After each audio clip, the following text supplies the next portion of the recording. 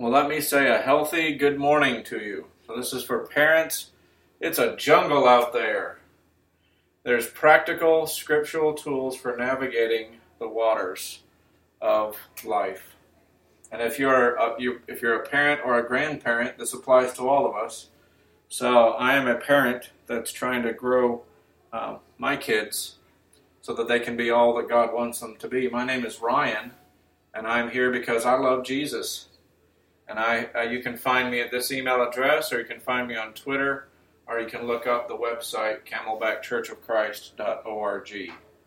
And I just want to say welcome to all of you. And I'm sure as we grow together, as we navigate the waters of life, we've had some major and wonderful successes, and we've had some things we regret. And so I'm not here to stir up a lot of regrets, but certainly to challenge us to bigger and better and higher things. And if you would like a copy, there's some newsletters here. You're welcome to take one home, and you can know more about what's going on at Camelback. So, man, it is a jungle out there. How many of you saw the movie Jurassic Park? Yeah, okay. Scary, isn't it? Yeah. You watch those dinosaurs just tear into those people. I feel like as a parent, I feel like I'm navigating my children out of this jungle. It's like we're on this island and we're trying to escape all the dangers that are on that island. And some of those dangers are simply from the natural environment that's out there because it's a hard life. Sometimes it's from real things that are trying to harm us. And we know that our enemy is Satan, and we know he wants to do all the harm he can to anybody. And he wants to do nothing more, especially to harm Christians, because we've chosen to name Christ as our Lord. And so we have sort of this special target on our back that just says, for Satan, get that person. And so it's a jungle out there. We've got to be careful. So when you think about that, and you ask yourself, how do we navigate that? Well, we need tools. Now, you probably have seen multi-tools before. They have multiple different uses, right? You can see on this one that there's many things you could do with this to make it useful for you as you're out there navigating that water. So today I want to give you 4 jungle tools, parenting points that will help us as we navigate these waters. Because we want to know how to get through this. Everybody recognizes that there's red flags going off, there's danger, but how do we respond? What is it that we do? Because we certainly don't want to sit back and watch this happen. I'm certainly not going to hand my children over to Satan. I'm going to fight that every way. And I believe that God will help equip us so that we can be successful. And you might remember this proverb, Proverbs 22:6, right? It says, start off the child on the way they should go, and even when they are old, they will not turn from it. So what it is so interesting, because we're cultivating the soil of the heart. And as we cultivate the soil of our children and grandchildren, we're trying to soften that soil and water that and fertilize that so that we can plant the seed of the gospel in that heart. And then we want to water that some more, just as Paul said in 1 Corinthians 3, I planted, Apollos watered, and we want to see God give the increase. And it's interesting because even Jesus talked about these parables, right? There's the wheat that falls into the ground and dies, and unless it does that, it won't produce a lot of fruit. But when it does, there's the parable of it grows, and we know not how sometimes. We see growth, we see things as they have progressed, sometimes in hindsight, but we don't always know the work that went into it. But you and I, as we're raising kids or influencing our older kids now, or our grandchildren, we need to think about that. We want to start them off, because sometimes they want to get off their parents' coattails of faith. And so there might be a little bit of rebellion in there. And I believe every child goes through a little bit of separation.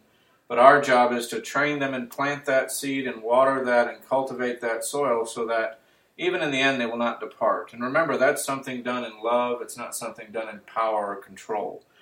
We want God to be the leader of their life. And when you think about this, the role of that falls squarely on Dad's shoulders. Fathers, provoke not your children to anger, but train them in the love and the discipline, right, of the Lord. by discipline and instruction, right? Train them in the Lord. And the key phrase in that passage is in the Lord. That's the final prepositional phrase in that sentence. And that's the critical piece. Everyone is training somebody something. We're teaching someone something, whether it's by our example, by our direct influence or direct instruction. We're giving out a message. The question is, what is that message?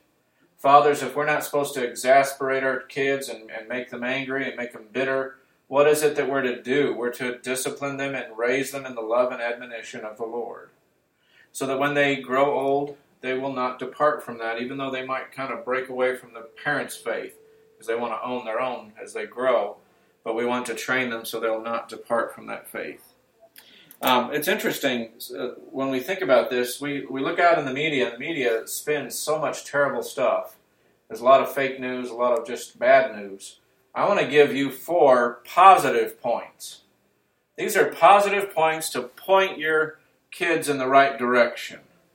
Because what I see is an opportunity. I see an opportunity to influence the next generation. Whether it's the church that you're a part of, the people that you're a part of, your own children. I believe we have this wonderful, gracious opportunity that God has given us to influence the next generation for good. And I believe that if God has won, because He's faithful and He sent Jesus to conquer death and He's conquered sin and the grave, then we have a future beyond this life to live for. And that gives us motivation to live today for Him in a victorious way. And that's not success preaching, that's just basic Christian living. Basic Christian living. So if you're a parent or a grandparent, you want to think about the idea of authority. How do we, as parents and as grandparents, help to establish this authority? Because we know that society is taught that parents, watch the media. When you see a situational comedy, right, a sitcom, or you see a reality show. I do not watch TV. I have no great interest in that. My son and I have been doing some episodes of, I think it was The Flash and then Legends, but we've turned them off because they have some things they're teaching through that are really unholy. We pretty much have decided we're going to just get rid of all the TV because the things that are being taught on it. But the reason why is, when you think about the message that's being sent out, it is not Christian in any way. And the message is undermining authority, especially when you think about this. What about shows that undermine parental authority? Parents are described as how? They're described as bumbling buffoons. They're described as corrupt. They're described as people that don't really know what's going on. I don't buy that. As a parent, I know what's going on with my children. As a parent, I don't want to give that control over to somebody else. I want to be the one to guide my children. And if they have a question about life, I want them to come back to mom and dad and ask me the question, because I want to come back to Scripture as the authority. When you think about this, this comes straight from Scripture. Romans 13:1 says that we are to respect every authority, the governing authorities, because there is no governing authority except that which is established by God. That means that whether it's a Democrat or a Republican, I respect the authority. Okay, it's not that I may or may not agree. We all have our opinions, and we all have our ideas about how life should be run. But it does mean that once God has established that authority, then we go with that and we treat them for their position. Because think about it, they're being watched by somebody higher and someone higher still.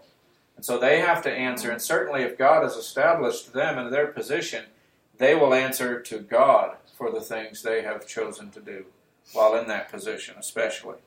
So when we teach authority to governing bodies, well, certainly that also applies to the home. If the church is the called out, right, the ecclesia, the body of Christ, and He's the head, then you look at this and you say, well, what's the home? The home's the microcosm of that, where the father is the head of the household. And the wife is his helper, right? Suitable. And that's not a dominance issue. That's not a cruel issue. That is just the way God has established the authority. And when we teach that kind of respect and the kids look up, instead of always parents or grandparents looking down, right, then we can know that we're teaching them the proper use of authority. And I know that's tough, because when we think about this, that's a challenge to look at Scripture and start to think of things as, thus saith the Lord. The Lord said this. This is something He chose, right? This is something that when He establishes the things that He has written down in His Word, they are for our good, right? Romans 15, He's written this stuff for our learning. Okay? When we speak, it should be the Bible says. When we speak, it should be thus saith the Lord. When we speak, it should be, this is my experience from living the Christian life. This is how a good way to think about things. This is something I would do. And it gives that foundation for our children to grow and our grandchildren to grow. Because all Scripture, I'm talking the 66 books of the Bible, the canon that is established by God, is God-breathed, right? And it's profitable for teaching, reproof, correction, training in righteousness. Why? So the man of God may be complete and equipped for every good work. In Ephesians chapter 2, down in verses 8 through 10, verse 10 says that we were created in Christ Jesus. We were what? We were created, right, to do good works. There are good things that God has laid out for us to do. Those good things are things that we want to think about. And if there was anything that I would direct solely at children, whether they're older children or whether they're your younger children or whether it's maybe you're having great-grandchildren. My grandmother had, we were 11 in the first batch and there was 7 in the second batch in the great-greats. So let me tell you, if anything, set that example by thinking about Job 22:22. Receive, please, is the way he words that. He's pleading with them. Listen to His instruction. It's a capital H in there, so he's talking about God. Listen to His word, His teaching. Job is pleading with his friends that have been talking with him to listen to the words of God. And think about things like in humility in Philippians 2:3, right? Consider others better than yourselves. In humility, what? Set apart Christ as Lord, right? In humility, when we come to teaching and training our children, it's not through arrogance, it's not through pride, it's through humility. It's not angry. I don't think we've ever accomplished much being angry, have we? I can attest to that. But when we've humbled ourselves and we open ourselves up and we show the love of Christ and we expect our children to follow, that's that disciplining of them, then I think that's a much better way. Considering others better. Well, the second point I want to share with you today talks about repetition. When you think about repetition, this is the things that we do every day. This is the things that we do every week. We're an example to somebody else. What we repeat what we love, right? How many of you have a favorite food? I just came back from a cruise, and I ate food on that cruise that was incredible. I don't know that I'll ever eat food like that again, especially because I'm old enough that I never let food go to waste, but it does go to waste. So it's interesting when we think about that. When we repeat what we love. When you think about the TV that we watch, or the movies that we watch, or the places that we go, the friends that we hang out with, the family members that we're close to, the things that we repeat are the things that we pass on. And as a parent, I know for sure that my kids, when they watch me, they're watching how Dad acts. And they are taking that example. And they're taking that example and they're learning themselves how they ought to behave. And so we repeat what we love. We have to be careful for that. I remember my grandmother. In the Churches of Christ, we sing a cappella. But I remember my grandmother sitting, and this is back, remember when you used the old hymn books. This is before a lot of the TV screens and the video screens. And she would they would call the invitation song, and then the sermon would happen, and then after the end of the sermon, there's the invitation, and then the song leader would stand up, and he'd start to lead the invitation song.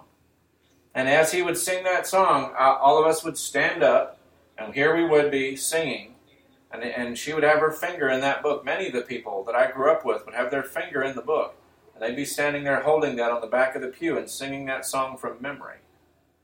You know why? Because those songs, those hymns, had so much meat in them, so many good teaching points, so many good things to think about, that it was good to repeat those things And it was repeated to the point where it became a part of her. It was repeated to a point where it became a part of us.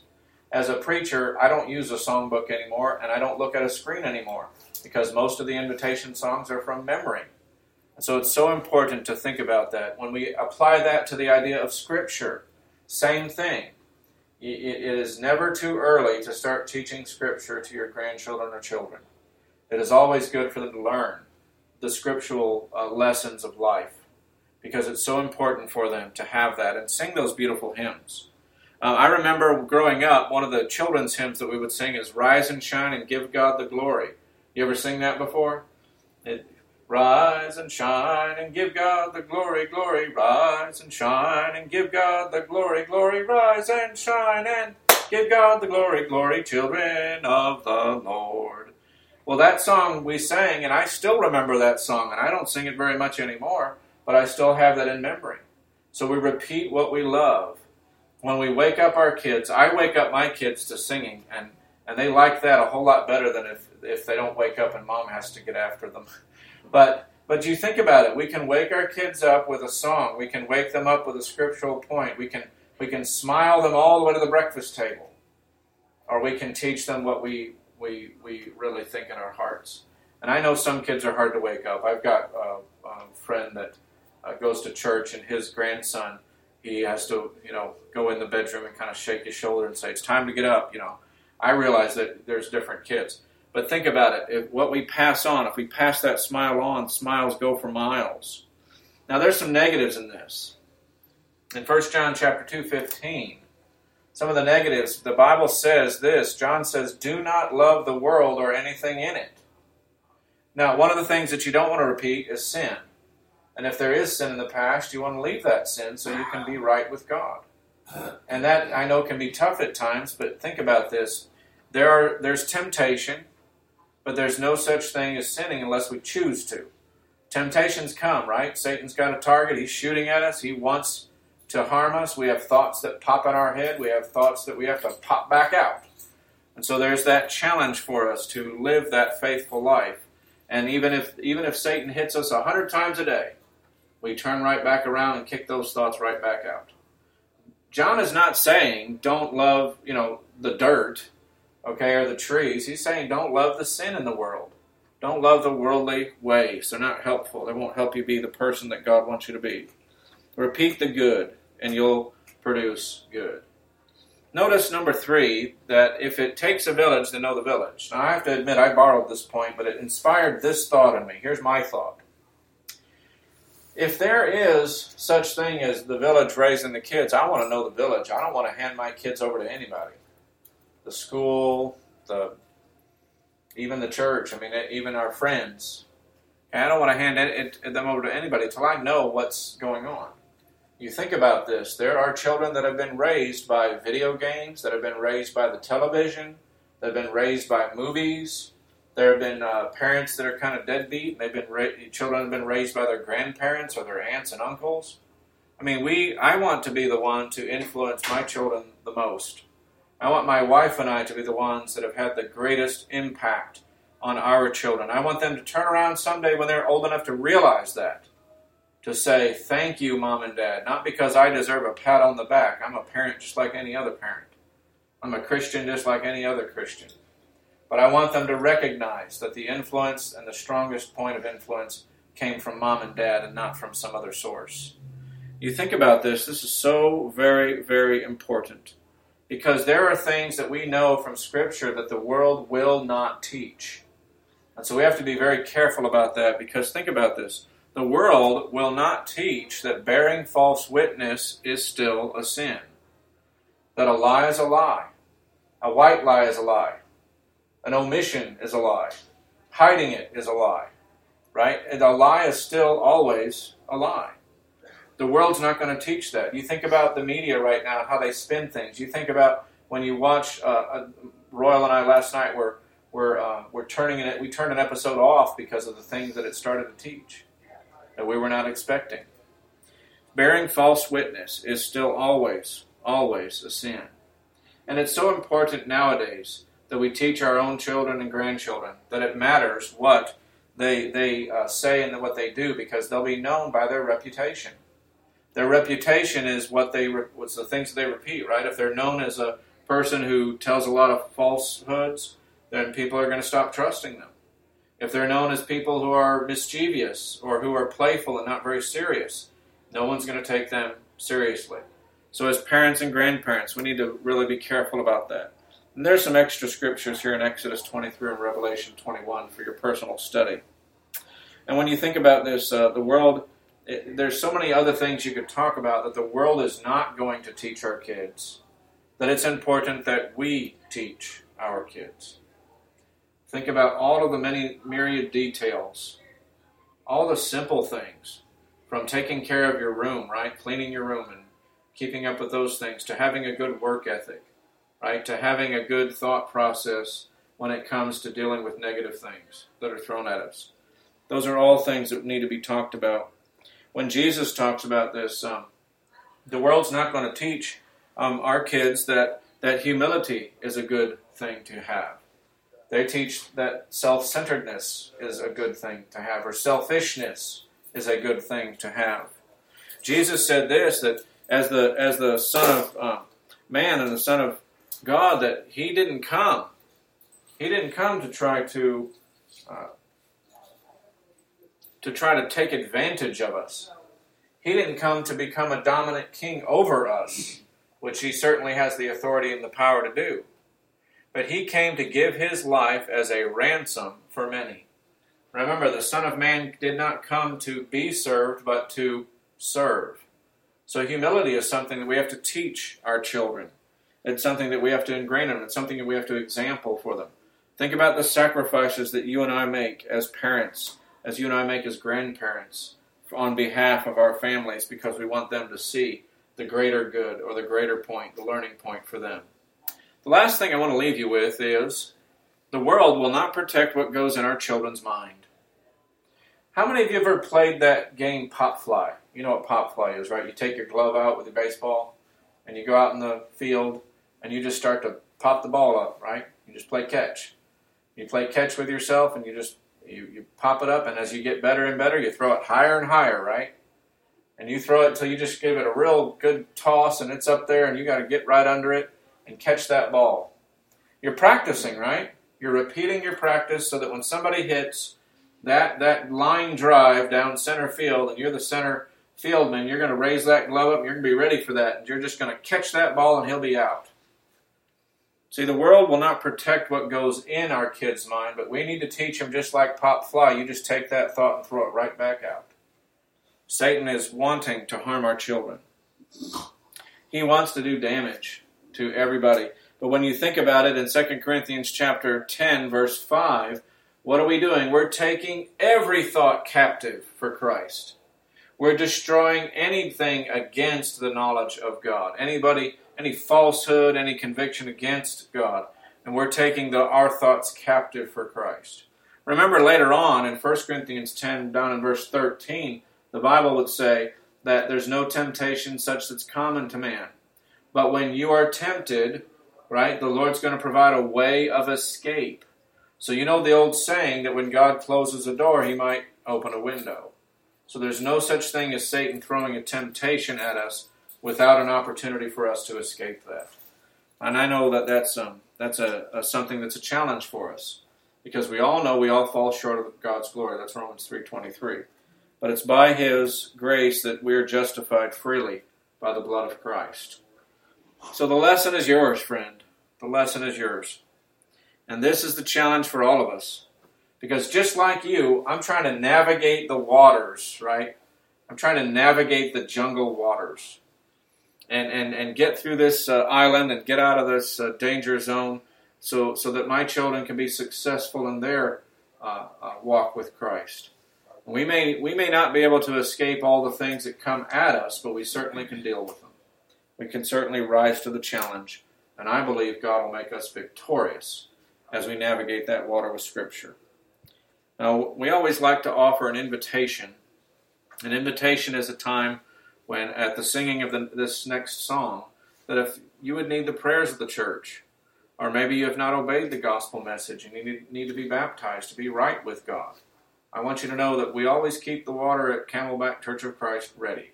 And we would be glad, we'd be glad to study the gospel with you. And then if you are willing to submit to that, to baptize you so you can be right with Him.